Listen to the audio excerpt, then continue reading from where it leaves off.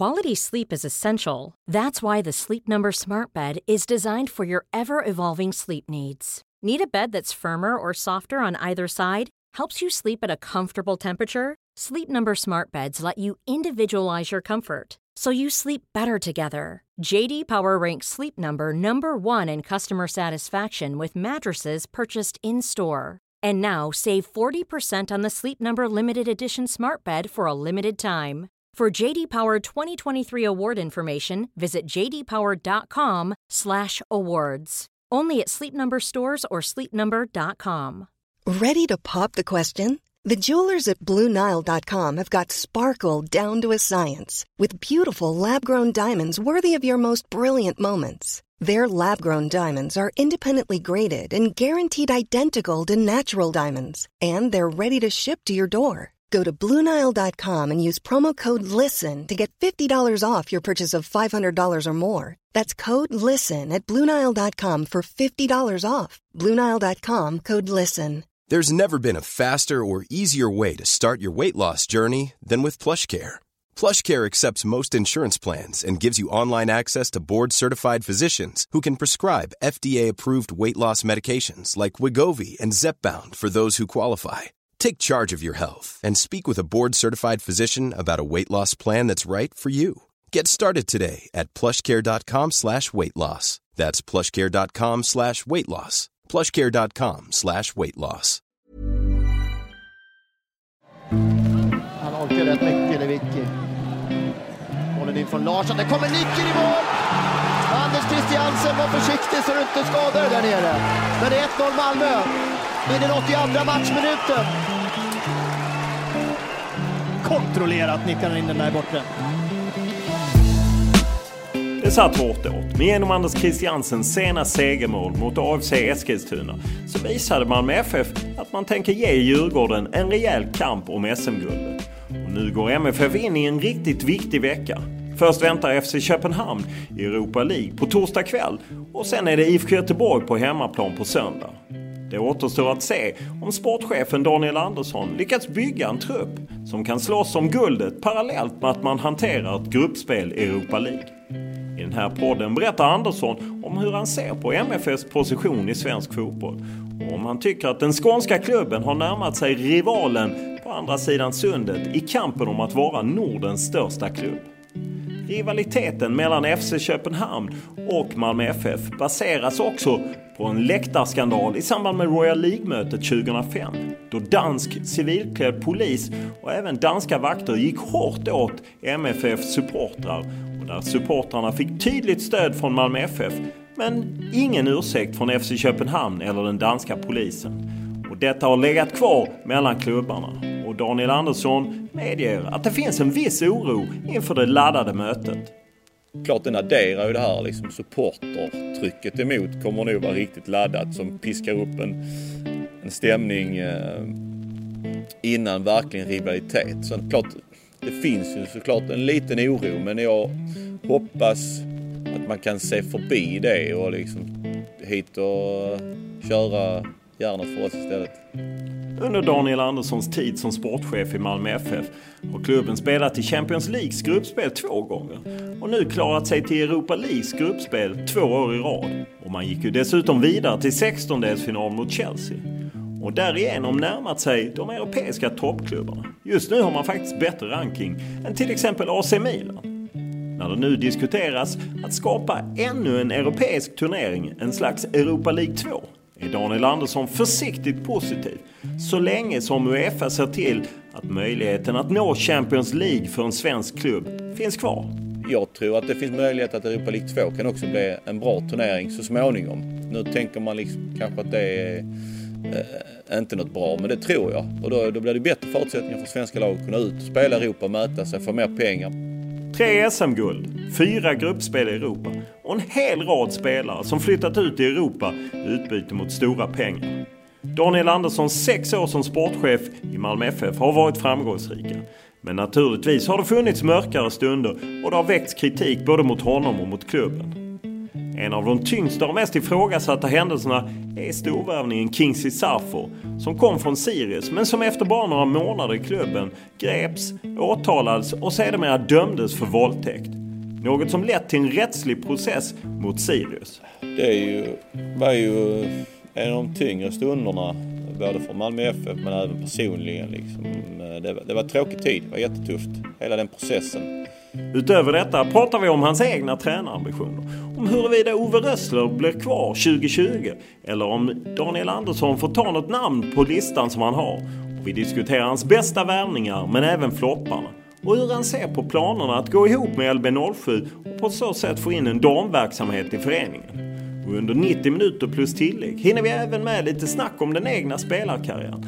Allt från landslaget till när han var kapten som 22-åring i Bari och hur han blev utfrusen i Venezia. Men vi inleder som vanligt podden med en faktaruta. Ålder? 42. Bo? Röllviken. Familj? Ja, fru och 3 barn. Utbildning? Jag har gått ekonomisk linje på gymnasiet. Lön? Ja, tillräckligt. Bil? Kör en Volkswagen. Hobby? Umgås med familjen. Språk? Ja, svenska, engelska, italienska. Danska räknas det. Absolut, det är ett språk. Vem är för dig världens bästa spelare? Messi. Vad uppskattar du mest hos en bra spelare? Det var en svår fråga. Nej, men jag tycker väl framförallt så ska man ha bra kvaliteter. Sen uppskattar jag när man är lojal mot laget och klubben. Vilket är ditt favoritlag och varför? Jag har bara ett lag, det är Malmö FF. Vilken är din största upplevelse i fotbollssammanhang?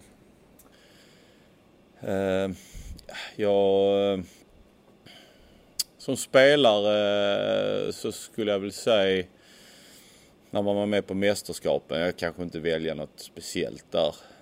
Sen så har vi haft fina stunder här också, både som tränare och sen som sportchef.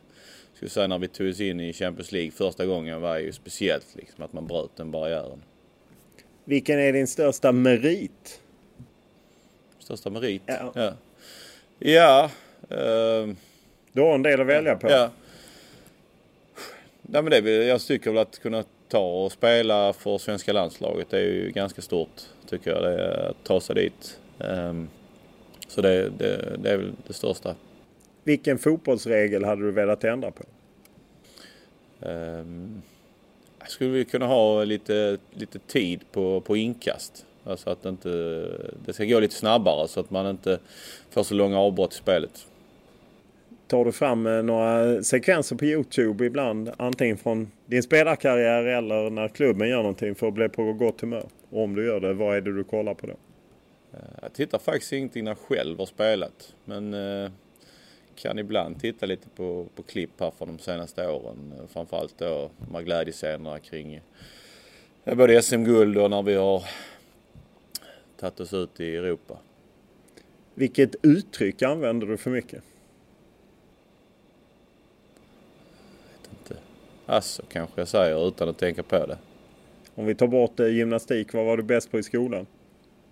Matte. Du får 10 miljoner i handen, vad gör du? Jag skulle ju lägga på lite resor med min familj. De få ledigheter man har så jag har åkt ut, det är härligt att resa. Vad gör dig rädd? Det skulle vara om någonting hände min familj. Alltså, det är den tanken på det. När var du lycklig senast? Jag är alltid lycklig i morse när jag såg min familj. Vilket köp ångrar du? Köp av spelare eller Nej, köp generellt sett? Rent generellt. Du har ju ändå ett förflutet som gammal proffs och då köper man ju... Ja, men det inte man... köpte väl någon bil där när man var proffs i Italien som man... Det var roligt men det var ju inte ekonomiskt försvarbart kanske. Men inte de allra dyraste men ändå lite väl dyrt kanske. Vad var det för bil? Det var jag kommer inte ihåg exakt märke, men det var en Mercedes, en cabriolet av något slag liksom. Du har inte den kvar? Den är såld, så det blev lite torsk på den. Men det var ju så kul så länge det var. Vilken var din tuffaste kris? Jag skulle inte säga att jag har gjort igenom några kriser sådär direkt. Det var ett klart tuffa ögonblick, både som spelare och även nu som ledare. Kris är ett ganska tufft ord, det skulle jag inte säga. Men man har haft mycket motgångar i sin karriär. Var ju starkt ifrågasatt rätt så mycket i landslaget som var såklart påfrestande, men som också stärkte mig som person. Sen har vi ju samtidigt här som ledare i Malmö både uppgångar och motgångar som såklart när man är där och då så är det ju ett tungt tryck. Men även där så kommer man ju stark ur det.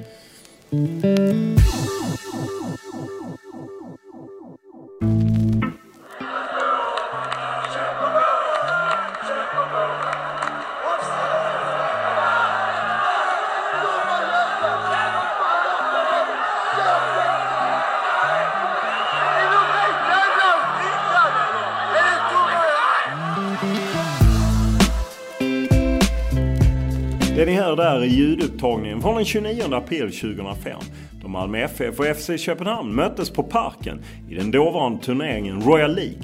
Dansk civilklädd polis gick till attack mot Malmös supportrar och efteråt haglade anklagelserna från båda håll. Den incidenten var startskottet på en rivalitet som nu dras till sin spets i samband med mötena i Europa League mellan klubbarna. Under de 14 år som gått sedan dess har Malmö oftast fått finna sig i vara lillebror till köpstarka FCK. Och att danskarna värvat storstjärnor som Robin Olsson och Erik Berg har svidit lite extra för de himmelsblå supportarna. Tack vare de senaste årens succéer i Europaspelet har dock MFF sakta men säkert närmat sig. Jag undrar såklart om Daniel Andersson anser att man är på väg i kapp och förbi FCK.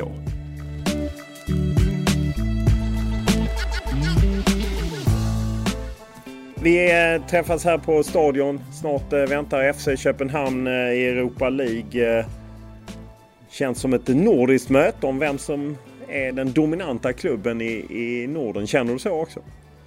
Men det tycker jag på Europascenen är det ju en fight om det.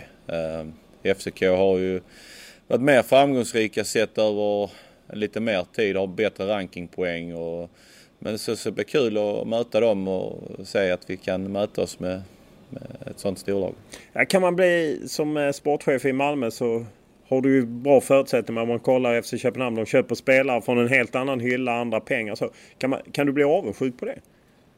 Nej, det tycker jag väl inte att avundsjuk. Vi lever ju i vår värld här, vår miljö och försöker ständigt förbättras, vilket vi gör. Vi lyfter hela tiden nivån kring laget, förutsättningarna, träningsförutsättningar, apparaten kring staben växer, så vi tar hela tiden steg i rätt riktning. Det är så man får säga. Sen är det ju andra lag som tar också steg ute i Europa. Om man nu bortser från Köpenhamn så går utvecklingen ännu snabbare, så att vi försöker hänga på med de medel vi kan, och då får man hitta andra saker i det och försöka konkurrera på lite olika sätt. Men så är ju verkligheten.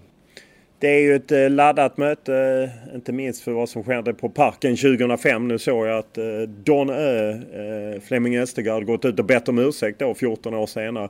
Hur påverkar det liksom det som var? Ni ställde er på era supportrars sida, men de som inte minns det så var det ju dansk polis och danska vakter som gick väldigt hårt åt era supportrar. Hur påverkar det denna matchen? Rivaliteten, den påverkar ju rivaliteten. Sen tror jag liksom rivaliteten finns ändå. Alltså det här har vi många danska spelare i laget som verkligen också vill slå FCK. Men klart den adderar ju det här liksom, supportertrycket emot kommer nog vara riktigt laddat, som piskar upp en stämning innan verkligen rivalitet. Sen hoppas man ju att det blir publikfester, vilket jag tror, så att man har släppt det här och liksom fokuserar på att heja på sitt lag och göra till de fester som de har möjlighet att bli. Hur rädd är du att det halkar ändå över i de lite negativa delarna som ibland följer fotbollen? Ja, det är klart att de riskerna finns. Sen har ju vi Stor erfarenhet nu med mycket spel i Europa mot lag som också kanske varit lite stökiga. Och tycker att vi har en bra apparat kring det för att kunna stävja allt det som kan uppstå. Likadant Köpenhamn har också en bra apparat. Men klart, det finns ju såklart en liten oro, men jag hoppas att man kan se förbi det och liksom hit och köra järnet för oss istället. På något sätt så blir det som att FC Köpenhamn representerar det många supportrar inte gillar. Den moderna fotbollen. De är ju en sammanslagning av två gamla klassiska klubbar i Köpenhamn. Och ni kanske då det gamla på något sätt. Känner du av det? Känner du som supportrarna känner att det är liksom det nya och moderna fotbollen?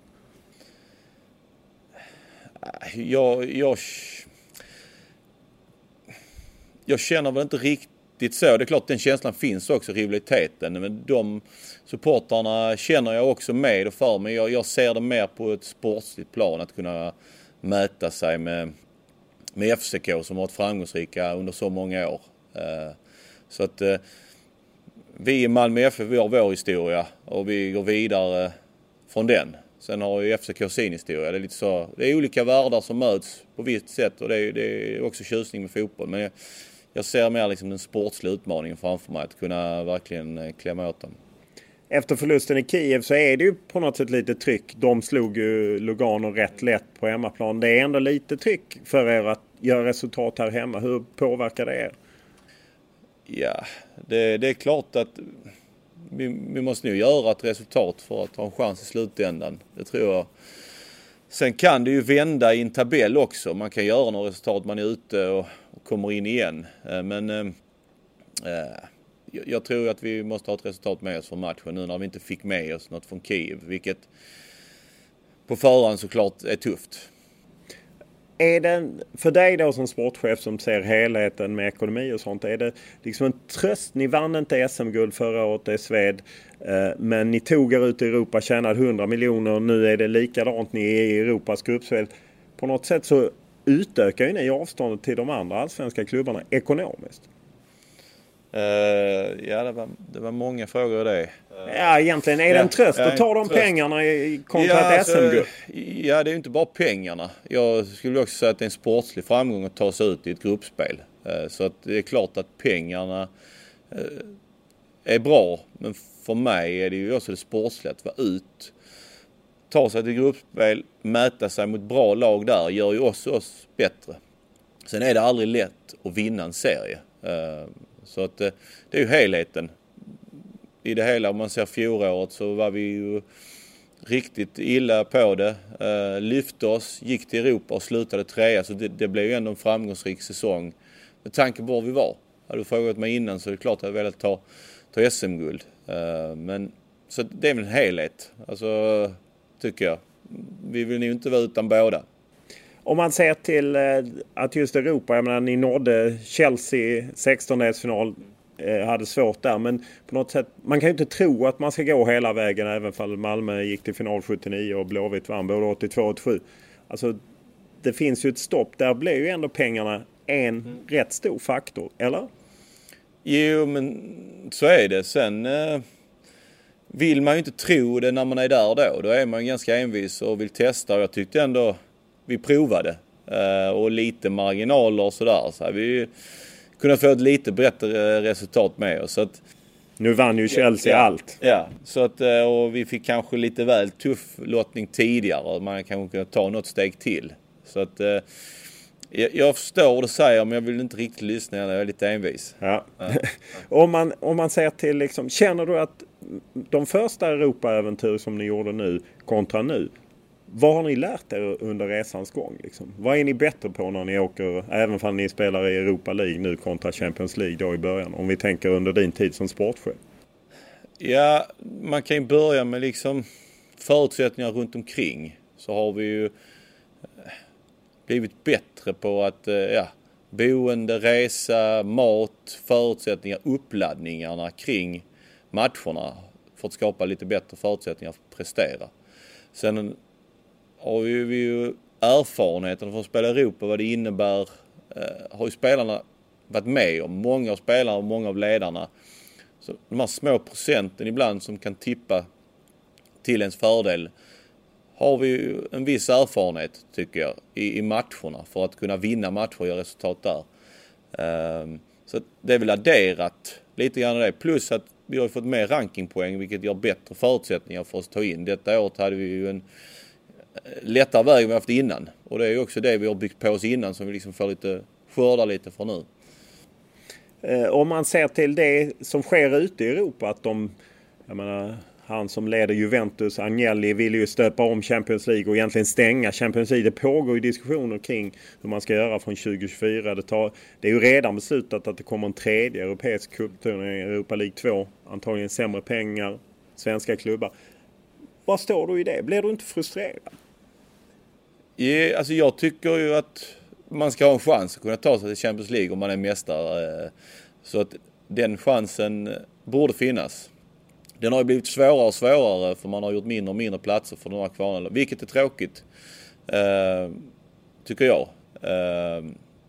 Så det är väl där jag står i det skulle jag säga. Vad kan ni göra? Ni sitter ju med i European Club Association som ju driver den här frågan delvis. Ja, nej men vi kan ju kämpa för våra rättigheter. Sen tycker jag väl kanske Europa League 2 har förutsättningar att bli ganska bra om man utökar för 16 lag till i Europa vilket skapar bättre möjligheter för svenska lag att ta sig in i något gruppspel.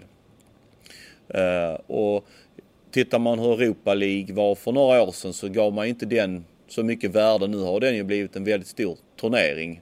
Och jag tror att det finns möjlighet att Europa League 2 kan också bli en bra turnering så småningom. Nu tänker man liksom kanske att det är inte något bra, men det tror jag. Och då blir det bättre förutsättningar för svenska lag att kunna ut och spela i Europa, möta sig, få mer pengar till svensk fotboll. Så själva den utökningen välkomnar jag. Men jag tycker fortfarande att det ska finnas en chans att kunna ta sig till Champions League. Det tycker jag. Förstår du ändå de som styr i Real Madrid och Juventus att de vill inte möta lag som Malmö FF och liknande? Att de vill mer... Lite handlar det om att de vill möta varandra och på något sätt tona ner de inhemska ligorna. Eller är det döden för sporten i längden? Det är ju lite så att många tittar ju till sitt och vad som är bäst för sin verksamhet. Och tittar de på sin verksamhet så kan jag förstå kanske om de ska generera intäkter så spelar de fler gruppspelsmatcher mot andra topplag i Europa så borde det rimligtvis generera mer intäkter för dem. Sen är ju frågan liksom hur långt man kan gå i detta. För att det liksom inte... Jag tycker den inhemska fotbollen, vår allsvenska är en fantastisk liga att man har den och man kämpar om ett SM-tecken. Så att inte utvecklingen blir så att man småningom bara spelar Europamatcher. Det tycker jag är viktigt att hålla fast vid så att det inte bara blir liksom jaga pengar i ett kommersiellt syfte. Som ju modern fotboll delvis blivit... Om man ändå ser till det här med liksom, du har ju pratat om, ska man gå i kapp klubbar i Belgien, Holland, länder som vi ändå lite kan jämföra, så måste man höja omsättningen. Hur ska man, vad är nyckeln för att Malmö FF och svenska klubbar ska höja omsättningen mer? Ja, vi har ju tittat på det och för att kunna höja omsättningen, det är inte helt lätt att öka marknadsintäkterna mer än vad vi har nu. Så att egentligen är det Europaspel och spelarförsäljningar som kan hjälpa till den största skjutsen. Och då måste vi ju se till att ta oss ut i Europaspel för att få in de intäkterna plus att sälja spelare då och ta ännu mer betalt i Sverige för dem. Jag tycker vi är en bit på väg men vi har en liten till bit att vandra. Och då ökar man omsättningen. Hur tar man bättre betalt? För många klubbar har ju kanske inte alltid pengar att stå emot. Ni kan ju stå emot när någon klubb kommer. Det är lite grann med danska klubbar tar ju mer betalt. Jag tror också det är en liten kulturfråga. Så att, som jag sa tycker vi är bättre nu än vad vi var för 5 år sedan. Så det är en väg att vandra. Men det gäller att förstå spelarens värde och verkligen stå emot. Samarbeta klubbar emellan och försöka pressa upp så att vi får mer intäkter till svensk fotboll. Pratar ni klubbar, sportchefer, pratar du med Bosse Andersson och Stefan Andreasson och allt vad de heter om att hur höjer vi prisnivån på spelare från allsvenskan? Just det har vi aldrig diskuterat så att där finns säkert en förbättringspotential inom Sverige att vi vi kan samarbeta mer. Men det är klart att vi är konkurrenter också, så att det finns ju ett visst motstånd till det också. Och det är förståeligt. Men jag tror att vi ska kunna lära oss lite av varandra mer än vad vi gör. Parallellt med Europaspelet så pågår ju allsvenska slutstriden. När vi spelar in den här podden är ni tvåa, men det är ju ett par matcher som kommer att spelas innan det. Men hur ser du på den här ändå öppna striden som är om SM-guldet? Ja, det blir spännande och tajt. Vi har ju ändå tagit ganska mycket poäng tycker jag. Och skillnaden i år är väl att 4 lag också, ytterligare 3 lag har gjort det och är med. Så det blir spännande, det är roligt. Hur överraskar du dig att Djurgården är med och faktiskt leder? Och jag såg ju när de var här på stadion och slog er. Nej, men de har gjort det riktigt bra. Jag kan inte säga att jag är jätteöverraskad. De har ett bra lag, bra tränare, duktig organisation bakom och så liksom har fått till det. Och haft lite flyt i vissa matcher och kunnat också hålla sin startelva ganska intakt under hela säsongen, vilket har bidragit till att de har kunnat prestera över tid. Så att, jag är faktiskt inte så förvånad, det kan jag inte säga. Sen att de har så många poäng, det är riktigt starkt gjort. Hur viktigt är ett SM-guld för dig? Det är därför man håller på. Vinna och förbättras. Så att det känns extremt viktigt. Men tar man inte det får vi jobba vidare. Inte mer än så.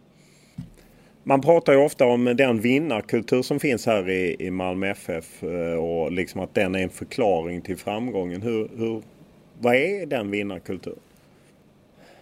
Alltså, det är ju svårt att förklara lite grann. Det är lite grann av både den malmöitiska mentaliteten, att man aldrig är riktigt nöjd, som ligger bakom. Att vi vill alltid bli bättre och det förväntas liksom att vi ska vinna. Så att vi sätter väldigt höga krav på oss själva som gör ju så att man kan falla lite tyngre när man väl faller. Men jag tror ska man komma riktigt långt så får man sätta höga mål. Var fanns vinnarkulturen när du var här som spelare första svängen och det var en rätt lång tid när man inte vann någonting 88 till 2004? Vad är det som gör att den kan ibland försvinna så att säga? Jag menar, ni har ju haft långa perioder när ni har varit oerhört framgångsrika och dominerat Sverige totalt. Men sen plötsligt bara försvinner den liksom. Vad beror det på? Jag har faktiskt inte svar på den frågan. Det är en bra fråga. Jag ska nog hem och reflektera över det. Men du var ju spelare här på 90-talet, ung, kom från Bjärred och ni hade ju, det var ju dansken som var tränare som jag plötsligt glömde namnet på. Nej, det var ju Rolf Zetterlund och sen är det Frans Kiesen som var den. Ja, just det, precis så var det. Så att, jag tror kanske, om jag ska tänka tillbaka på den tiden så var Göteborg väldigt dominant en period där och det nästan förväntades att de skulle vinna. Så att det trycket låg inte riktigt på Malmö FF då, som jag minns det. Nu är det ju många... Nej, men det är ju korrekt. Det var ju så. De vann ju 6 år i rad. Då fanns det inte 5 riktigt den... av 6 år.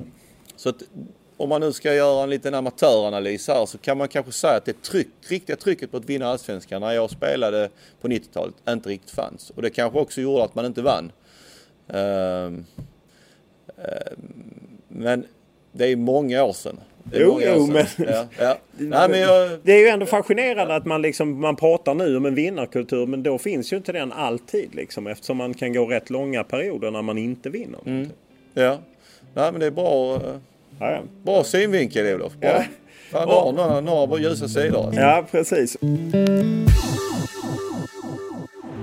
Here is Del Piero. Del Piero will finish this surely in the grand style. Alessandro Del Piero makes his mark on Euro 2000. Tough on Sweden. That's it. Sweden can take the next plane home. Under Daniel Anderssons spelarkarriär hamnade han i skuggan av sin bror Patrik, som ju vann VM-brons med Sverige och även Champions League med Bayern München. Daniel Andersson fick aldrig riktigt samma erkännande, trots många landskamper och flera mästerskap för Sverige. I landslaget kallades han lite hånfullt för sidledsdanne och ansågs spela för försiktig fotboll. När både han och storebror Patrik återvände till Malmö FF efter proffskarriärerna och dessutom vann SM-guld ihop 2004, så var det nog ändå få som förutsåg att rollerna skulle bli omvända när det handlar om jobb i klubben efter karriären. Du kom liksom hit till Malmö FF som spelare i skuggan av din bror och din pappa som var stor på 70-talet, din brorsa. Hur var det? Jag reflekterar inte riktigt så mycket över det. Jag har ju alltid varit Roys Påg och Patriks bror. Så liksom det har man växt upp med. Jag hade alltid en dröm att spela i Malmö FF. Och när jag väl kom hit här så bara körde man på. Man tänkte inte så mycket som 17-18-åring. Man bara körde. Det var skönare då? Ja, skönare vet jag inte liksom. Men det är svårt att förklara. Man är ung och då är man odödlig. Då bara kör man. Och du kör på och hamnar i Serie A och blir kapten i Bari som 22-åring. Och jag menar, det var ju Serie A när de var på en lite annan nivå kanske än vad man är idag.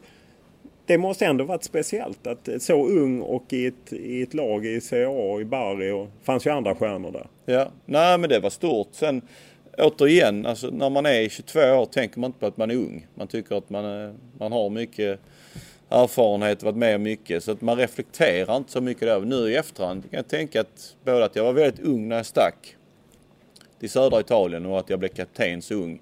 Men där och då tyckte jag inte det var några konstigheter med det. Vad hade du som du tror att de fick fastna för dig då så ung att välja dig som lagkapten? Ja, alltså jag gjorde ju alltid mitt yttersta, alla situationer, alltid, och försökte alltid lyfta mina medspelare. Det var ungefär så jag var som spelare. Satte väl aldrig mig själv först, så det är väl kanske de färdigheter de så. Att jag varje träning, varje match 110%, och sen så försökte jag liksom alltid mana på för att liksom få ett resultat. Var kom det ifrån? Ja, nu börjar du prata väldigt djupt så här. Jag skulle ju absolut säga att mina föräldrar har präglat mig i min uppväxt och att det alltid har varit så. Skulle jag säga. Det är väl mina föräldrar och mina bröder möjligtvis som har. Ja, en bra skola helt enkelt. Ja. Du är ju, när du är från Bari så är du på väg att göra en jätteflytt till Fiorentina som sen går i konkurs. Hur mycket kan man fundera på det efteråt? Vad kunde ha blivit? Ja, det är klart att man har funderat på det lite grann. Jag hade ganska bra klubbar att välja mellan där och valde Fiorentina och får besked 2 dagar innan träningsläget att det blir någonting. Och hamnar i Venezia då, som är beredda att betala de här 65 miljonerna för mig. De andra klubbarna hade värvat vad de skulle, och det är klart att det var tufft där. Men och kom till en miljö i Venedig där jag inte riktigt var välkommen. Var också ganska tufft. Varför var du inte välkommen? De hade tagit sig upp med ett lag, var mestadels italienare.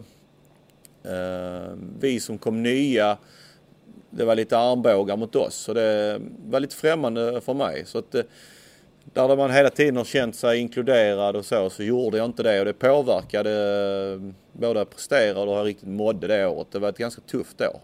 Där det även gick dåligt för laget. Så att för att gå väldigt spikrakt uppåt så började det vända lite grann där. Och det är såklart tufft. Det funderar man mycket över om man har valt något annat lag, var man hade slutat. Sen å andra sidan så hade jag nog inte kommit hem 2004, tagit guldet med brussan, blivit sportchef och suttit här nu om jag hade tagit den andra vägen. Så att allting har väl någon form av mening.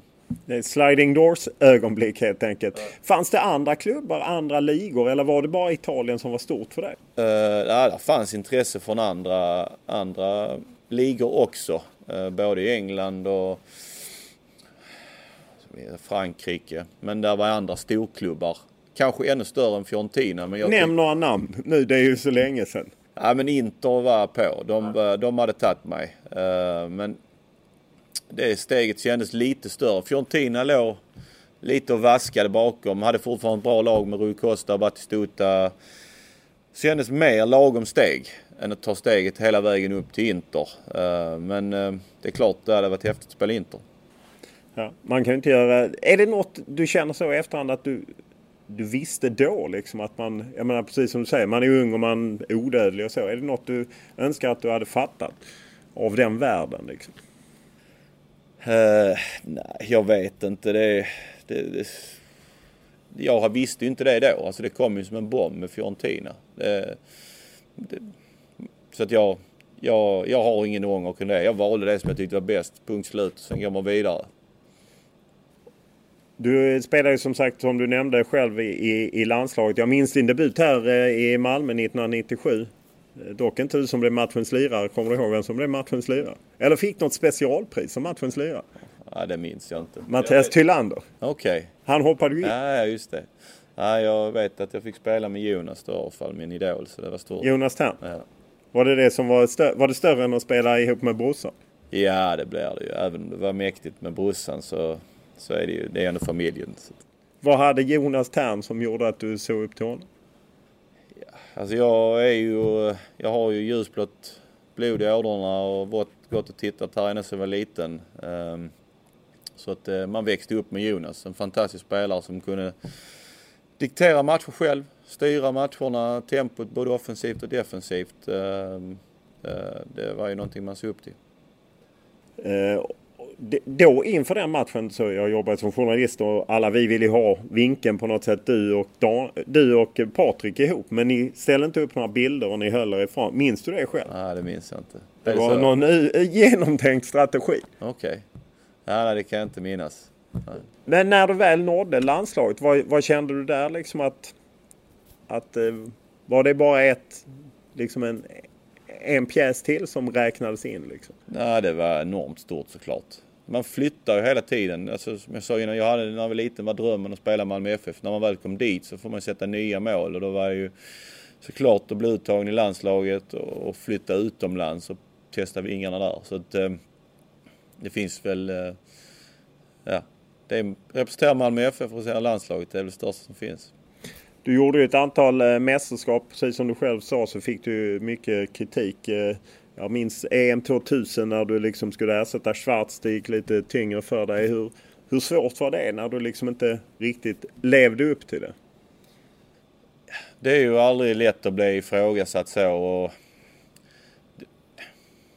det är så svårt att fundera på. Vi mötte Belgien i en öppningsmatch som var ett ganska bra Belgien. Vi gör en ganska bra match tycker jag. Har lite marginalerna emot där och förlorar. Och,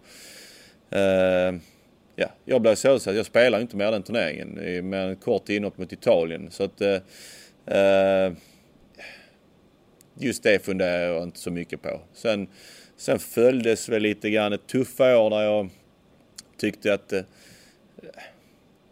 lite oförtjänt kritik så här i efterhand kan jag tycka, men så vad tror du det berodde på? Vi hade läst en intervju i Offside där du själv sa att men jag var lite taggarna utåt mot media som kanske då hade varit kritiska och det på något sätt spädde på det. Ja, möjligtvis. Alltså, jag kan ju minnas att det var inte så jäkla kul att gå till en presskonferens eller möta pressen i landslaget. Man fick alltid frågor hur det känns att vara ifrågasatt. Ungefär som du frågar mig nu. Ständigt svar på frågan, hur känns det att vara ifrågasatt? Det är inte jag som ifrågasätter dig, men folk andra ifrågasätter dig. Fast att du ifrågasätter mig. Det är med. Ja, absolut.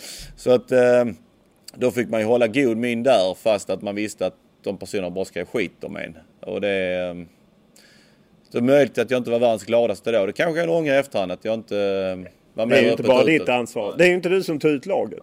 Men på något sätt så fick du ju ändå någon slags revival i landslaget när du spelade regelbundet och ni tog till EM 2008. Kan du själv känna det att det svängde lite från liksom den negativa bilden? Jo, men det gick ju rätt så bra där, både i kvalmatcher och även sen i slutspelet. Så att lite grann, men då var jag inte som bäst heller. Så att lite grann att jag inte riktigt fick till i landslaget när jag var som bäst, när jag spelade i Serie A. Att jag inte riktigt fick till de matcherna. Men så är det ibland ju. Precis. Men du är inne på det själv att du vänder ju hem och vinner ett SM-guld med din bror 2004 och ni får liksom fart på det. Och var det ett medvetet val att jag vill hem och liksom representera Malmö igen? Jo, men det var ju hela tiden planen. Sen hade jag kanske tänkt stanna ut lite längre. Där var ju några tuffa år där i Italien. Där jag först var då i Venezia med mycket stökigt. De sålde laget och bytte ägare. Han gick till Palermo istället för Samparini. Och sen när jag var i Ancona då, sista året Serie A, så var det ju konkurs på lag. Alltså, man var lite sådär mycket emot. Både på planen för laget och även vid sidan. Så kom möjligheten med Malmö att spela med brorsan. Då kände jag att det är dags liksom att flytta hem.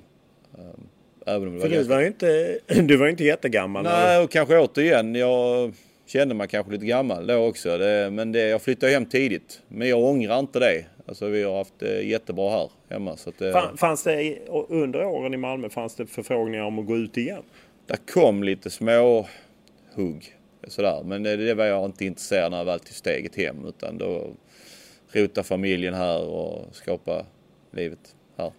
Och sen så på något sätt har det gått som snitsad bana. Du blev först assisterande tränare och var med och vann SM-guld där då. Sen har du tagit ett antal SM-guld som sportchef. Du har egentligen varit med och tagit alla SM-guld under 2000-talet med Malmö. Det är ju rätt unikt i olika roller. Mm.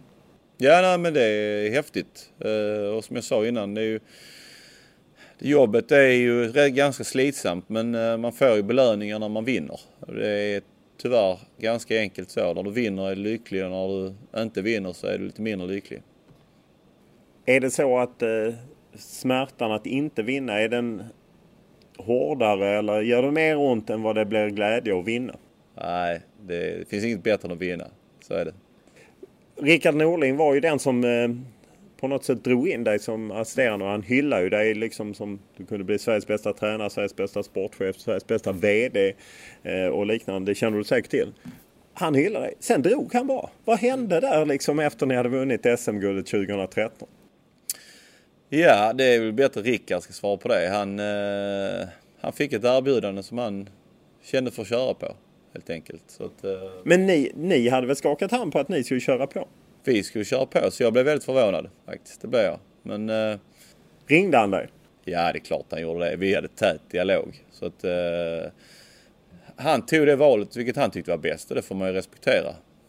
Han sa själv när jag intervjuade honom och frågade honom just om det här, så sa han att det var lite speciellt första gången han kom tillbaka hit med AIK. Att det inte var bara glada miner i Malmö.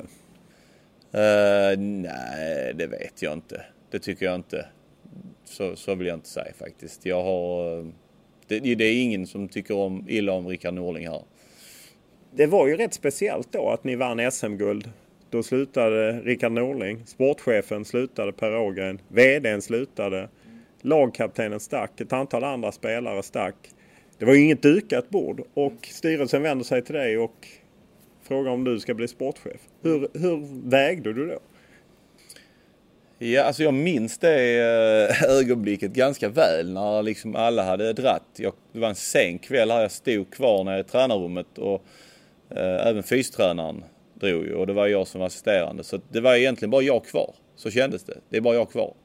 Så att, men så vände sig styrelsen till mig och då, ja, det var bara att köra. Skapa ett nytt team.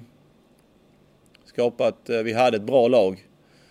Fast ändå försvann ju rätt många spelare. Jag menar Gilan Hamad, Erik Friberg, Johan Dahlin försvann till sommaren, stack Pontus Jansson. Ja, men vi hade ett bra lag och så spetsar man det lite grann, framförallt med Mackan. Så att, alltså Marcus Rosenberg vänder hem lite några månader senare. Ja, så att, men ändå axla det ansvaret. Jag menar, du hade ju inte skolats in som sportchef. Du hoppar in och tar över det.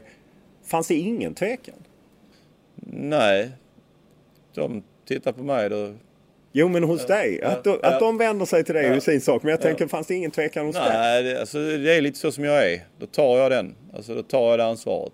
Så att, ja. Det är ju, 5,5-6 år sedan. Vad ger du dig själv för betyg på de här åren? Det är så svårt. Vi har haft enorma stora framgångar. Klubben har tagit stora kliv. Det är klart jag har en viss delaktighet i det. Tillsammans med många andra. Jag har gjort några dåliga beslut. Några bra, så är det. Vissa bra har man lite flyt med och vissa dåliga har man lite oflyt med. Så att, så är det, får man nästan räkna med. Det viktiga är att när du väl tar det beslutet att du liksom verkligen är säker på det och du har vägt allting. Så där och då känns det som det bästa beslutet. Sen är det så svårt. Det är så många faktorer som spelar in om det blir bra eller dåligt. Det var ju ingen hemlighet många år där innan att din brorsa Patrik var ju sugen på det jobbet. Hur landade det liksom i eran diskussion? Ja, han blev ju jätteglad för min skull och har funnits som ett bra stöd hela vägen. Så att, det var aldrig några... Det blev ingen dämpad stämning på söndagmiddagen. Nej. Du rekryterar ju Åge Hareide. Hur mycket skulle du säga att han betydde liksom för det ni har sen varit med om?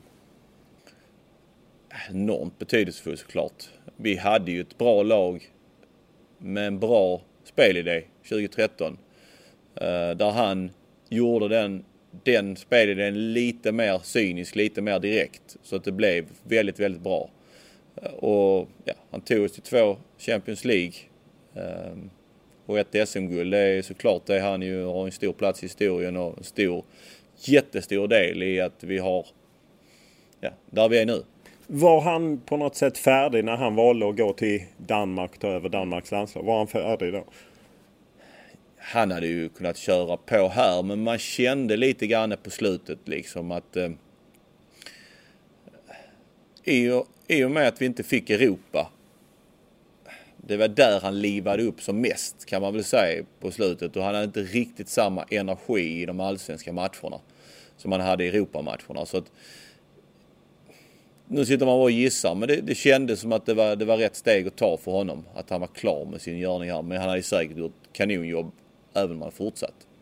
Sen känns det som att ni har haft lite svårt att hitta rätt tränare. Allan Kuhn kör 1 år, Magnus Persson kör 1,5 eller knappt 1,5.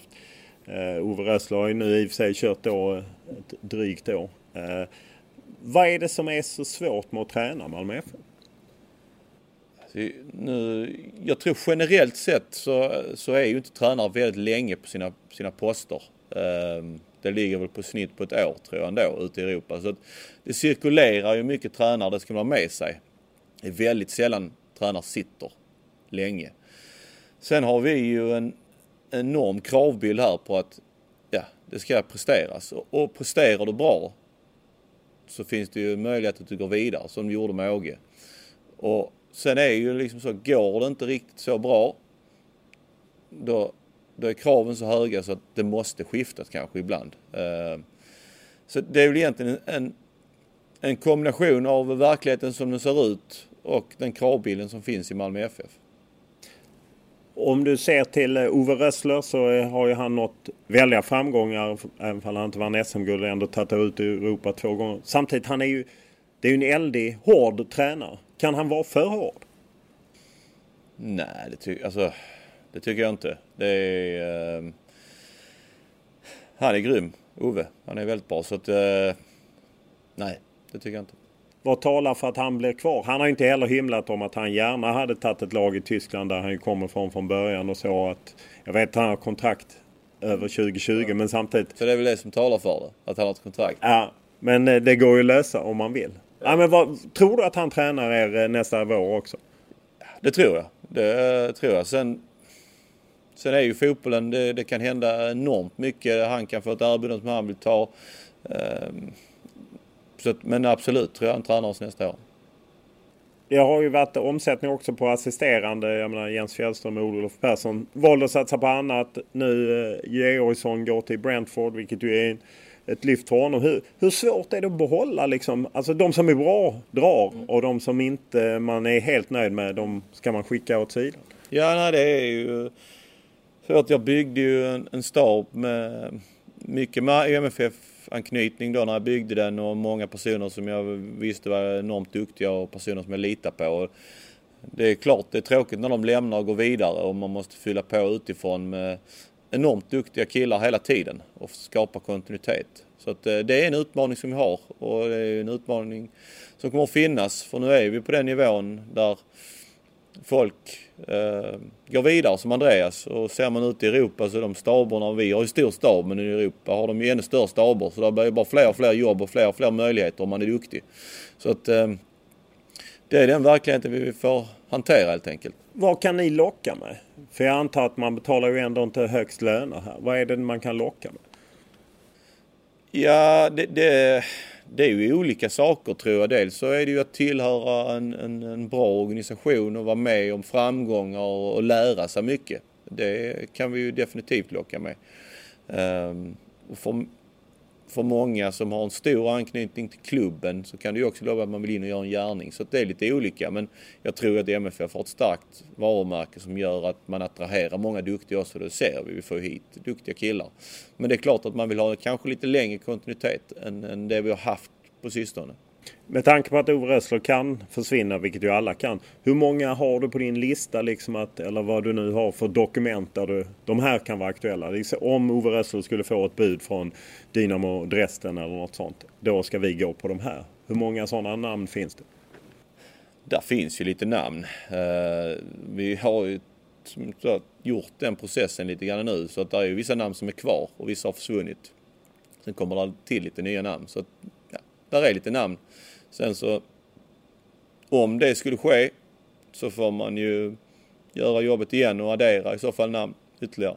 Men fram till dess så, det är klart att det finns namn man funderar på, men jag lägger ingen vikt på det. Ove Rössler här och nu, och det är det som gäller liksom, och fram till dess lägger jag ingen större tid på det.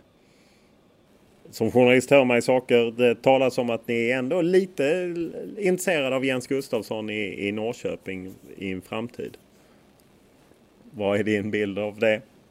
Som sagt, Ove Rössler är vår tränare och jag skulle aldrig kommentera någon tränare som tillhör en konkurrent. Du är ju som sportchef en röd tråd.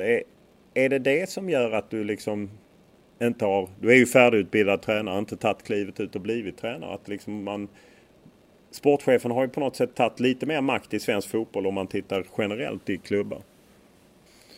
Ja, nu har jag ju aldrig fått frågan att ta över Malmö FF som huvudtränare. Så det är ju en hypotetisk fråga egentligen.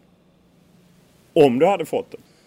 Då skulle man fundera över det ju. Men jag förstår vad du menar, att en tränare har ju kanske ett litet kortare perspektiv, en livslängd i en klubb. Men det får man i så fall väga in. Om den frågan skulle ställas, om det är någon som tycker att jag skulle vara tränare på Malmö FF, så får jag väga det i så fall. Du var det i 3 matcher? Ja. Hur var det? Ja, men det var roligt. Är det du egentligen hade velat göra? Egentligen. Det är ingen hypotetisk fråga. Utan... Det hade varit roligt, absolut. Men just nu har jag ett jätteroligt jobb som sportchef. Så det är det jag fokuserar på. Så att egentligen vet jag inte riktigt. Det är nog fel istället fråga. Skulle jag få den skulle jag fundera över det. Just nu är jag sportchef och jag gör mitt yttersta på det.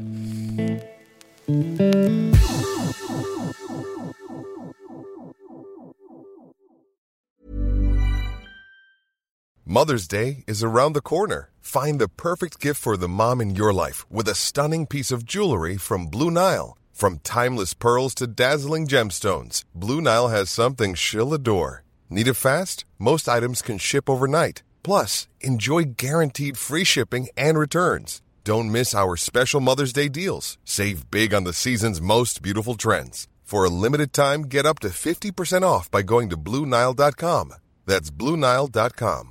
Quality sleep is essential. That's why the Sleep Number Smart Bed is designed for your ever-evolving sleep needs. Need a bed that's firmer or softer on either side? Helps you sleep at a comfortable temperature? Sleep Number Smart Beds let you individualize your comfort, so you sleep better together. JD Power ranks Sleep Number #1 in customer satisfaction with mattresses purchased in-store. And now, save 40% on the Sleep Number Limited Edition Smart Bed for a limited time. For JD Power 2023 award information, visit jdpower.com/awards. Only at Sleep Number stores or sleepnumber.com.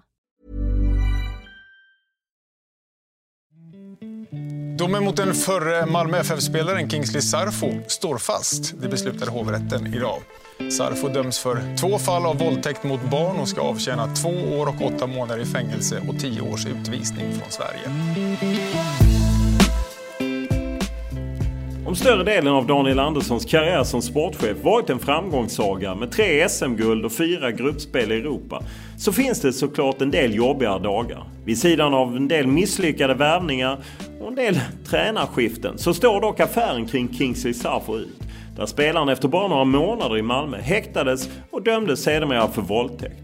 Fotbollsvärlden är inte vacker med invecklade spelaraffärer, trilskande agenter, tränarskiften och annat. Men Daniel Andersson hävdar att historien med Sarfo är den som tagits hårdast.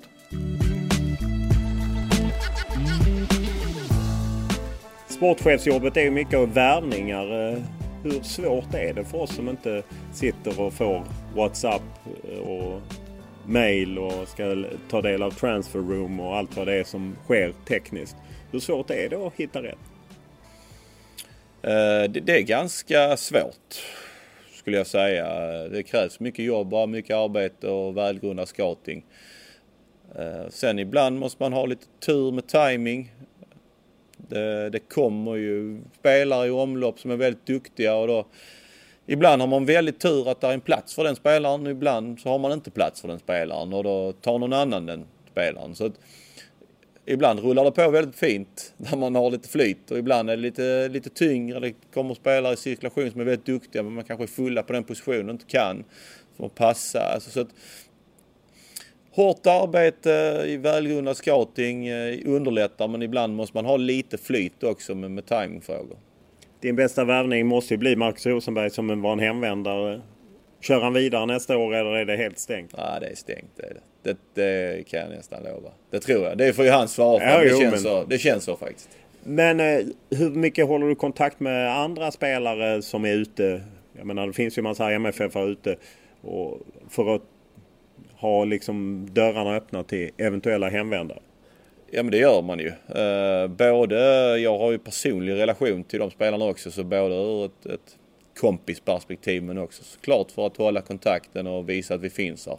Sen har vi ju andra organisationer som också jobbar med att hålla kontakt med våra utlandsproffs så att säga. Men på personliga planet så försöker jag hålla kontakt med så många jag kan.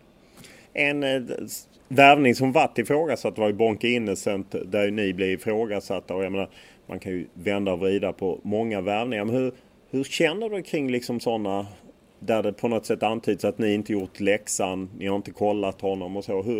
Hur bemöter man det?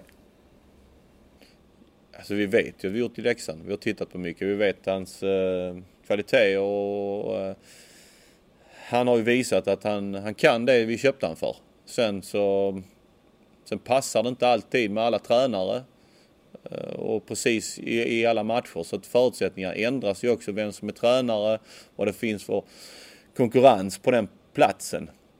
Ibland gör man ju lite så värvningar i förtid, men så händer inte saker att folk inte försvinner och då blir det fortfarande tjockt på den platsen. Så att vi kan ju bara göra det, som jag sa, vi har gjort vad vi kunnat och tyckte att det var rätt värvning. Sen ibland stämmer det inte, sen är det ju liksom fotbollens lite tjusning också att folk tycker till.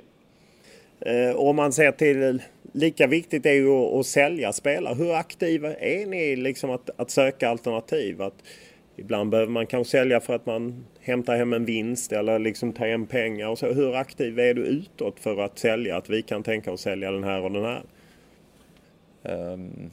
Vi är inte jätteaktiva. Ibland så behöver man ju vara det. Men generellt sett så är vi inte jätteaktiva på den fronten. Vilken affär är du mest nöjd med? Som du har, en spelare som du har fått iväg? Alltså, ekonomiskt så får man ju säga Kiese Thelin var väl den som var allra bäst liksom, på så kort tid. Inhandlades väldigt billigt, sen såldes dyrt. Så att, det är väl egentligen den bästa affären ekonomiskt. Det är ju en speciell värld det här med agenter och liknande. Hur upplever du den världen? Det är ju en ganska tuff värld kan man väl säga egentligen, där det finns väldigt många duktiga agenter och sen finns det lite sämre agenter och de vissa agenter kämpar väldigt hårt för att göra så många affärer de kan och tar till metoder för att göra de affärerna för att tjäna så mycket pengar som möjligt och kanske inte ser till spelarens bästa. Men det finns ju också agenter som verkligen jobbar hårt för spelaren, ser till att spelaren får bästa förutsättningar, väljer de bästa. Så att det är ganska mixat, men det är en ganska tuff och konkurrensmässig värld där de kämpar ibland, de här spelarna, där det är lite oklart vem som representerar vem. Och är det inte på något sätt visst ansvar också på klubbarna som ju gör affärer? För åtminstone under de år jag har jobbat så kan man lätt höra att en klubb säger att men den agenten är inte bra. Sen så har den agenten en spelare, så vill man ändå göra en affär där. Alltså, ni har ju också ett stort ansvar. Är det så? Så är det ju. Hur följer ni upp affärer liksom, så att ni vet att det går rätt till i den köpande klubben? Eller gör ni det?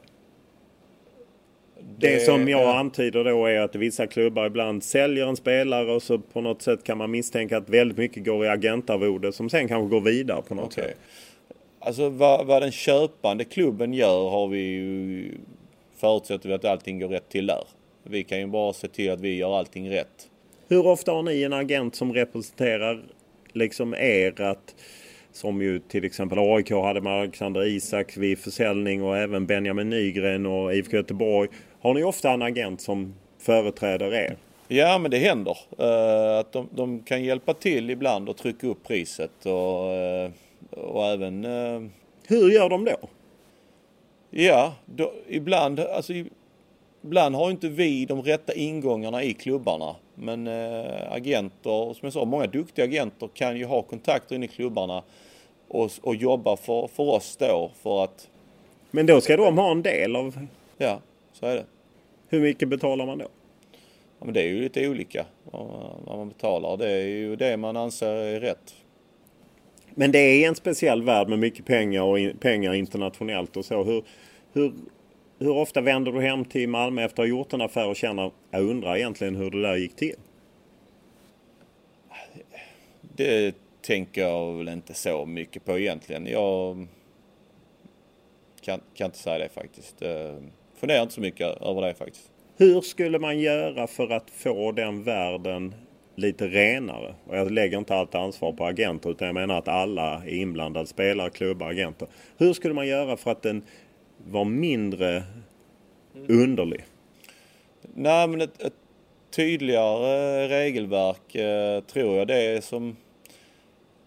det som de är inne på nu tror jag är en bra idé, det här med cleaning house, att man gör alla betalningar via något centralt medel. Det är FIFA då som är inne på att ha ett cleaning. Ja, om det är FIFA eller nu är liksom att allting är öppet och transparent och tydliga regler och även med agentarvode hur höga procenttalen ska vara, för att det varierar ju och jag kan förstå att många klubbar i Sverige, om man måste göra en försäljning så kanske man får ge lite för mycket till agenten för att man sitter lite desperat, men har man tydliga regler och tydliga ramar som kan hjälpa klubbarna i detta så skulle det underlätta. Och både för att det finns ju betalningar, alltså det finns ju det här med solidaritetsbetalningar och tränings- och utbildningsbolag som inte betalas ut hela vägen för att det försvinner liksom, och folk gör inte riktigt rätt för man har inte koll på allt. Men skulle allt gå via ett system där allting är transparent så tror jag det skulle underlätta. Tror du att fotbollen kommer att enas om det? Eller finns det för många som har en del att förlora på det? Man hoppas ju det. Man hoppas verkligen det. Det hade varit det bästa för fotbollen tycker jag. En värvning som du gjorde, Kingsley Safo, som ju sedermera dömdes för våldtäkt. Och hur ser du på den händelsen i efterhand? Det var ju en av de tyngre stunderna både för Malmö FF men även personligen. Liksom. Det var en tråkig tid, det var jättetufft. Hela den processen. Så att ja, vi gjorde vad vi tyckte de efterforskningarna som vi kunde. Vi tyckte det var mycket på benen, har spelat både i Mjällby och varit här i vårt närområde och spelat och fått uppgifter på att det var en bra kille. Men får det här beskedet så att det var tufft, det var en tuff tid. Hur var det att följa rättsprocessen om hans offer och liknande? Ja, men det var fruktansvärt. Det var, som jag sa, det var en jättetuff tid för oss på alla plan. Ni bröt ju slut kontraktet med honom. Vilken kontakt har ni med honom idag? Ingen kontakt överhuvudtaget. Vilket ansvar kan man ändå känna att man tar hit en kille och signar honom? Sen begår han förvisso brott och döms till fängelse. Har man något arbetsgivaransvar? Ja, nu det här som han dömdes för gjorde han ju innan han kom till oss. Så att, det är klart att vi har ett ansvar för våra spelare. Vi har väldigt tydlig code of conduct som vi går igenom och spelar vad som förväntas av dem. Jag tycker vi har ett väldigt bra arbete inom klubben med idrottspsykologer som försöker påverka spelarna med rätt beteende och rätt approach utåt. Så att, men det är klart att det finns ett visst ansvar hos klubbarna, men sen kan ju inte vi kontrollera allt vad de gör alltid. Vad sker i tvisten med Sirius? Det är ju så att ni köpte honom av Sirius och det är en tvist om pengarna och vad de visste och så. Vad sker där? Ja, men vi har ju gått vidare där, så att i höst här nu kommer det väl att avgöras om det blir någon ersättning tillbaka till oss. Just det här med att ta hand om unga spelare och ta ansvar. Jag menar, det var ju en tidigare händelse i Malmö FF när du ju var här också med en spelare som dömdes för sexbrott. Och sen så, om man bara tar Carlos Strandberg, man lånar ut bilen och som fastnar. Hur svårt är det en delen av ditt jobb? Att liksom ta ansvar för unga människor som kanske inte alltid gör rätt? Det är klart inte så lätt att ta ansvar för alla de här individerna vi har hos oss. Men vi kan ju bara göra vårt bästa när de är här och försöka att informera dem vad som förväntas, hur man uppträder när man är Malmö FF-spelare och vad som är liksom den rätta vägen att vara som människa. Att utbilda dem både på och utanför planen. Sen når man ju inte hela vägen alltid, men det är bara att fortsätta kämpa. Just unga spelare som Malmö har varit skickliga på att ta fram. Det ser man inte så många i laget nu. Ni har ju ändrat lite strategi. Många är på lån. Hur framgångsrikt är det att liksom värva spelare och sen skicka ut dem på lån? Alltså värva spelare? Ja, nej, men att ni tog hit Adel Nalic till exempel och sen gick han på lån. Eller Carlos Strandberg gick på lån till Örebro när han hade kört fast här lite. Att det är svårt för unga spelare att få speltid. Kanske är ett A-lag som... Hur framgångsrikt är det att gå på lån, att skicka spelare på lån? Men det har ju varit väldigt bra den senaste tiden, tycker vi. Såklart det är målsättningen att de ska spela här inne hos oss på vår plan. Men det är en tuff konkurrens. Ribban har ju höjts lite grann med takt till de framgångar de har haft och ungdomarna är på väg i kapp, men behöver ju speltid för att ta det sista klivet. Så att ska vi säga att vi har lyft vår verksamhet där nu när vi lånar ut till både allsvenska klubbar och vi lånar ut Anel till Superligan i Danmark. Så nivån är ju högre där de spelar. Vilket är en framgångsfaktor. Vilket gör att när de kommer tillbaka så kan de ju konkurrera på bättre villkor. Eller som i vissa fall där Dennis Hatzigadunis, han såldes ju direkt till Ryssland. Vilket tråkigt på ett sätt, men också en framgång för vår ungdomsakademi att vi tar fram en spelare som ändå genererar intäkter till klubben. Hör du några reaktioner från andra allsvenska klubbar att om ni lånar ut för många spelare? Jag tänker liksom, vad hade Örebro varit utan Carlos Strandbergs mål? Jag kan tänka om man är allsvensk konkurrent hade man kanske velat ha någon gräns på hur många spelare ni får låna ut. Okej. Det har jag faktiskt inte hört någonting om. Än så länge. Så många är det ju inte än heller ju. Det finns ju en grej. Alltså i takt med att ni blir rikare så kan ni ju köpa in spelare liksom och placera ut helt enkelt. Nej, där finns ju säkert en gräns för det. Det handlar väl kanske också om... Det är klart vi kan inte sitta med 4-5 spelare varje lag. Då blir det ju väldigt konstigt. Och dit kommer vi aldrig. Men om du nu drar den lite så det är klart det finns en gräns för det. Just att vara sportchef är ju en livsstil. Du sa själv att lägger du telefonen som du nu har gjort ett bra tag så kommer den vara fullproppad. Hur kan det vara värt det? Det är värt det för jag älskar den här klubben. Och att se de framgångar vi får och jobba för det och vara delaktig i det, så är det värt det. Hur långt fram i tiden tänker du? Jag tänker egentligen inte så långt fram. Jag tänker i jobbperspektiv så ser jag ju horisonter och perspektiv och planer framåt. Men hur länge jag är kvar säger jag här och nu. Men är du kvar 2020? 2020 är jag kvar. Det hoppas jag i alla fall. Ja, nej, men du har inga sådana planer på att... För det måste ju vara rätt slitigt. Jag menar, du har familj och allt. Att just hela tiden nästan aldrig kunna vara ledig. Nej, det gäller ju att hitta den kombinationen. Jag tycker ändå att jag har blivit mycket bättre på att lägga från mig luren hemma och vara där i nuet hos dem. Så att, men det är ju en balansgång. Men just nu känns det att jag kan köra på. Ja. Du är ju inte med på sociala medier, det är kanske tur det för dig. Men hur tar du liksom när någon kommer fram? För jag gissar att det är mest i motgång som folk kommer fram och klagar. Hur tar du det? Ställer du dig på ICA i Höllviken och pratar spel och tränare? Nej, det gör jag väl inte. Men det har man lärt sig hantera. Det kan ju vara ibland, tyvärr då, där jag får jobba vidare. Där man kanske är i en väldigt tuff period och jobbar hårt. Och är lite trött. Och man får någon kommentar att jag skulle kanske ändå kostat mer om ett leende. Men ibland så når jag inte hela vägen där. Och det jobbar jag på. Att även där vara... Men det behöver man väl inte alltid. Någon gång måste ju du också vara privat på något sätt. Ja, men ja, det är ju, jag får skilja på det. Jag får lära mig skilja på det. Och det brukar jag kunna göra.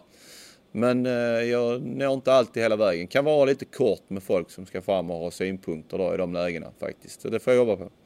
Nyligen i cupfinalen här om året så var det ju någon supporter som hoppade in på plan och ja, ett av hans försvarsgrejer var ju att han ville in och prata med dig. Hur upplever du det, liksom klimatet? För det är ju också, ni har vunnit mycket och då åker ju förväntningarna upp och på något sätt, det kan ju bli hotfullt. Folk är passionerade, känslor slår över. Hur upplever du det? Jag har aldrig varit med om någon hotfull situation. Jag har haft lite diskussioner med supporterna några åren där de är besvikna och har bestämda åsikter. Och det har jag inga problem med, för det är den här passionen som finns här som också är en styrka. Så att alla vill framåt, vill att vi ska bli bättre, vill att vi ska vinna. Så att de är ju enormt bra supporter. Då får man också ställa upp i de situationerna där det går lite emot och försöka förklara så gott man kan, även då i de lägena har man ju inte alla de bästa svaren kanske. Just denna delen av jobbet som du och jag jobbar med här, gillar du inte så mycket, eller? Nej, men det är väl lite, jag är inte så glad för att stå i centrum själv liksom. Och jag har ett ganska tajt schema och om man nu säger en sån här podd så din podd generellt genererar ofta ibland lite rubriker och människor läser generellt bara rubriker och kanske inte exakt vad som sägs bakom rubrikerna. Då får jag ibland lägga lite tid på att förklara de här rubrikerna som ibland är fel, för att ni är glada för att sätta rubriker som inte riktigt, om man läser artikeln, jag har sagt. Så att därför så har jag undvikit ofta såna här poddar, för att det tar ju rätt så mycket tid av mig. Ja, okej. Men rent generellt, du är inte alltid jättelätt att få tag på, eller? Ja, men jag är väl ganska tillgänglig, men som sagt, det ringer hela tiden, och i och med att det är WhatsApp så är det ju ibland att det ringer både WhatsApp och telefonen. Så jag kan ju ibland vara i telefonsamtal i WhatsApp och tvärtom. Och då missar man ju ibland lite samtal. Ja, och det är fullt förståeligt. Under fjolåret också lite tunga händelser med Håkan Jeppsson och Labinot Harbutsi. Jag menar, en gammal spelarkollega. Bägge gick bort väldigt tag. Hur påverkar det? Hur sätter det liksom jobbet och allt annat i perspektiv? Ja, det gör det ju. Det var en tuff månad där. Det är mycket sorg genom klubben där vi också enar oss. Alltså som både inom organisationen men även tillsammans med alla runt omkring, sponsorer och supportrar, liksom hittade en gemensam nämnare att enas kring som på något sätt gjorde oss starkare. Men det var jäkla tuff tid för mig personligen också, med spelat med Labbe, en underbar kille, och sen även Håkan som har jobbat. Så det var overkligt det som hände. Kan du sätta i ord vad Håkan har betytt för Malmö FF, det Malmö FF vi ser idag? Han betyder ju enormt mycket för oss. Som att stor del med sitt ledarskap att lyfta oss till den nivå där vi är nu. Enorm ledare, jag säga. Vid sidan av detta har ju även ni presenterat ett eventuellt samgående. Det hänger ju på vad medlemmarna vill, LB07. Vad är din bild? Ja, men vi vill ju såklart detta. Vi tycker att detta är någonting som är positivt för Malmö FF. Ur många plan. Vi har ju länge diskuterat inom klubben om vi ska försöka bredda vår verksamhet i pojkverksamheten.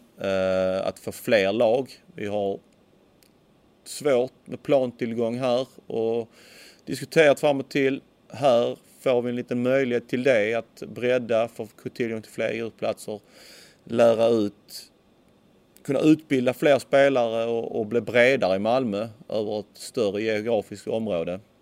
Flickor har vi ju kämpat nu ett par år och försöka få igång en flickverksamhet. Inte lyckats. Vi har verkligen kämpat. Vi kommer fortsätta kämpa oavsett. Men här får vi ju tillgång till tjejer och kunna ge de här tjejerna bra förutsättningar och bli så bra som de kan. Och damlag tycker vi att vi ska ha. Och få en möjlighet att komma in och ge de här tjejerna som kämpar nu i damallsvenskan, som har tagit sig upp med små medel, och ge dem bättre förutsättningar att lyckas. Så att för vår del så tycker vi liksom att helhetsperspektivet är riktigt bra för Malmö FF. Hur ser du på de reaktioner som har varit? Man har ju MFF Support emot och även en del andra supporter, de som du inte läser på sociala medier, men du har säkert nåtts av dem ändå. Hur ser du på deras reaktioner? Och att de inte tycker att det är Malmös väg? Jag har fullaste respekt för det.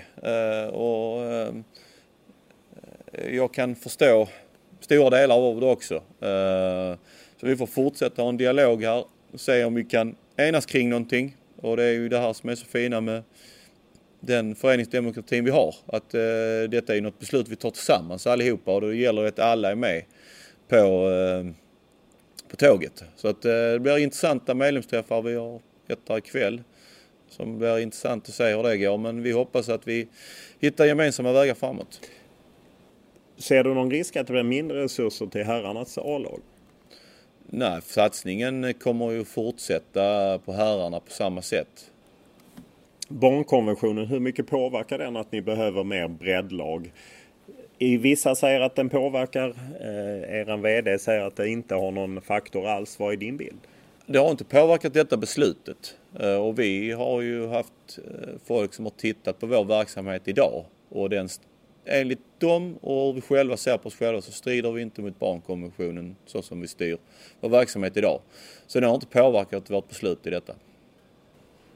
Jag måste återvända till en grej som jag glömde, förlåt. När vi träffades förra året i Spanien så tog du upp att du hade läst i min bok, eller åtminstone sett de kontrakten som var från Afonso Alves-affären. Du sa att du hittade inte motsvarande kontrakt här. Tittar du tillbaka på en sån grej? Men när det kom upp så blev jag lite nyfiken, så tittar jag ju. Men tror du att om man gör en affär där man kanske betalar en del svart, tror du att man sparar de kontrakten i arkivet?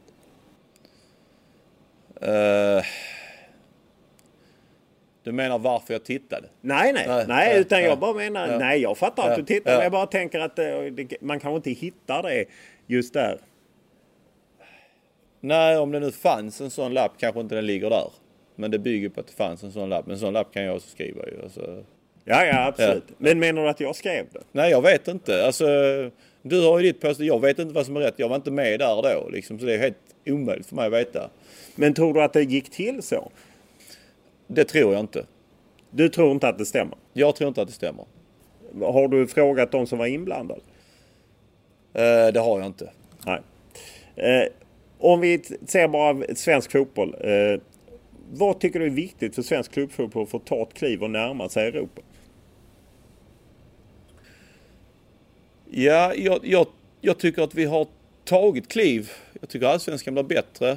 Det är möjligt att jag är part i målet, men jag tycker att allsvenskan blir bättre. Vi har bättre spelare, både som produkt med intresse som är här och TV och spelare och allting, så tycker jag vi tar kliv. Vi blir mer professionella.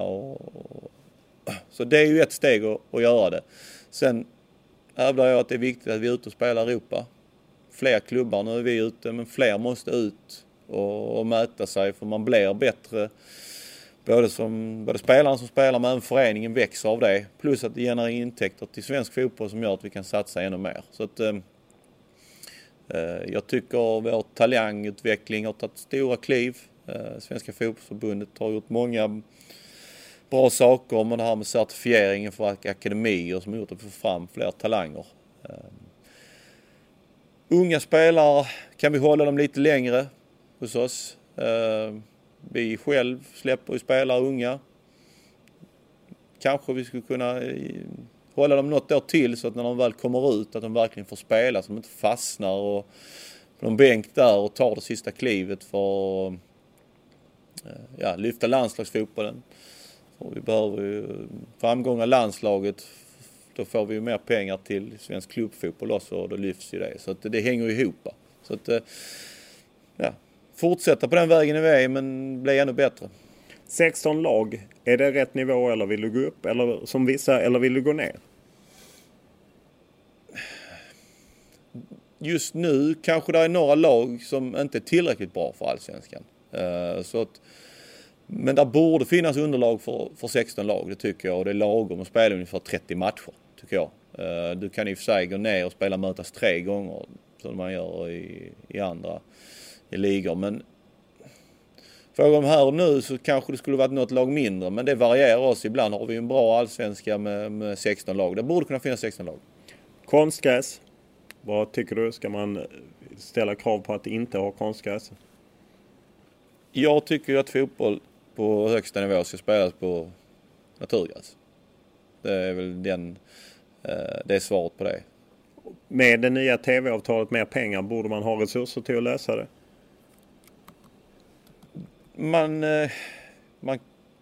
Man skulle kunna klara det. Sen är det ju så svårt på vissa ställen i Sverige. Det har jag fullast respekt för. Men det finns ju ställen lite sydligare som absolut skulle kunna spela på naturgräs, det tycker jag. Domarna som vi får mycket kritik, Stefan Johannesson erkände själv för ett år sedan att de har lite gått ner och så.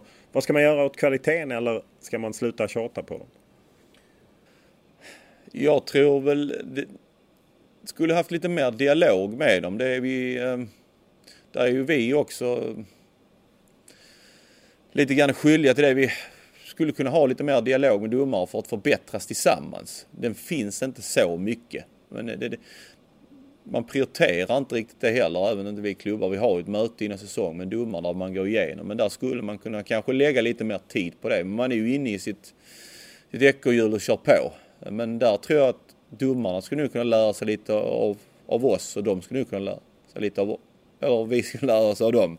Så att en bättre dialog. Sen förstår jag att det verkar vara väldigt svårt att rekrytera domare.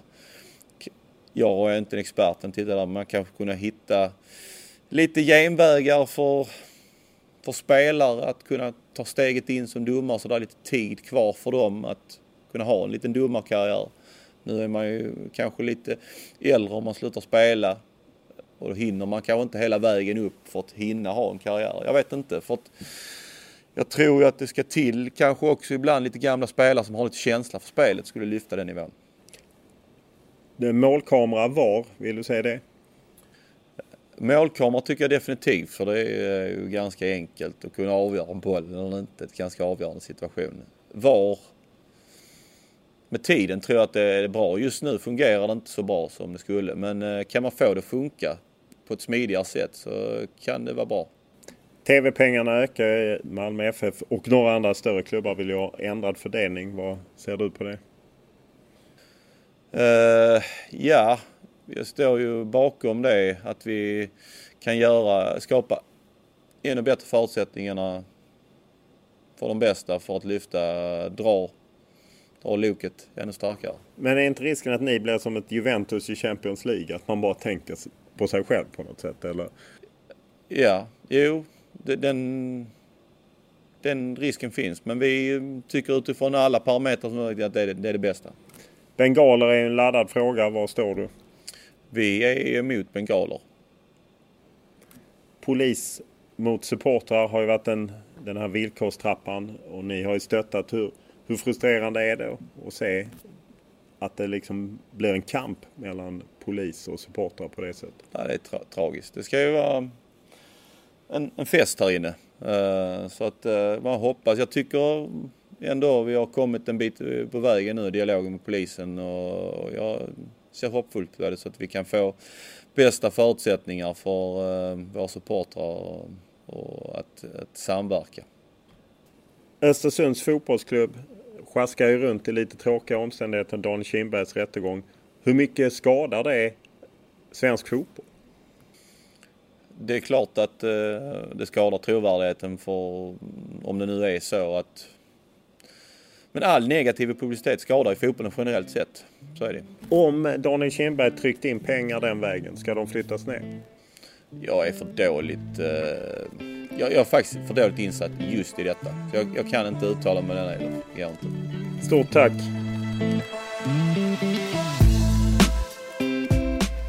Podden med Daniel Andersson är producerad av Olle Junell Lindberg och klippt av Daniel Eriksson. Och vi tar som sagt gärna emot er feedback, oavsett om det är kritik, beröm, frågor, idéer eller tankar.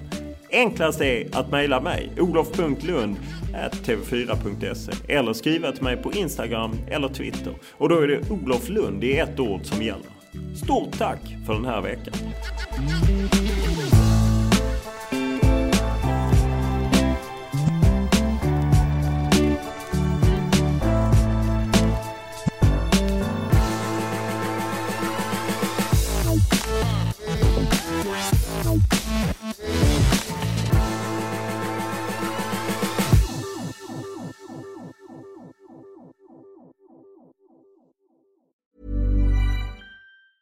Planning for your next trip?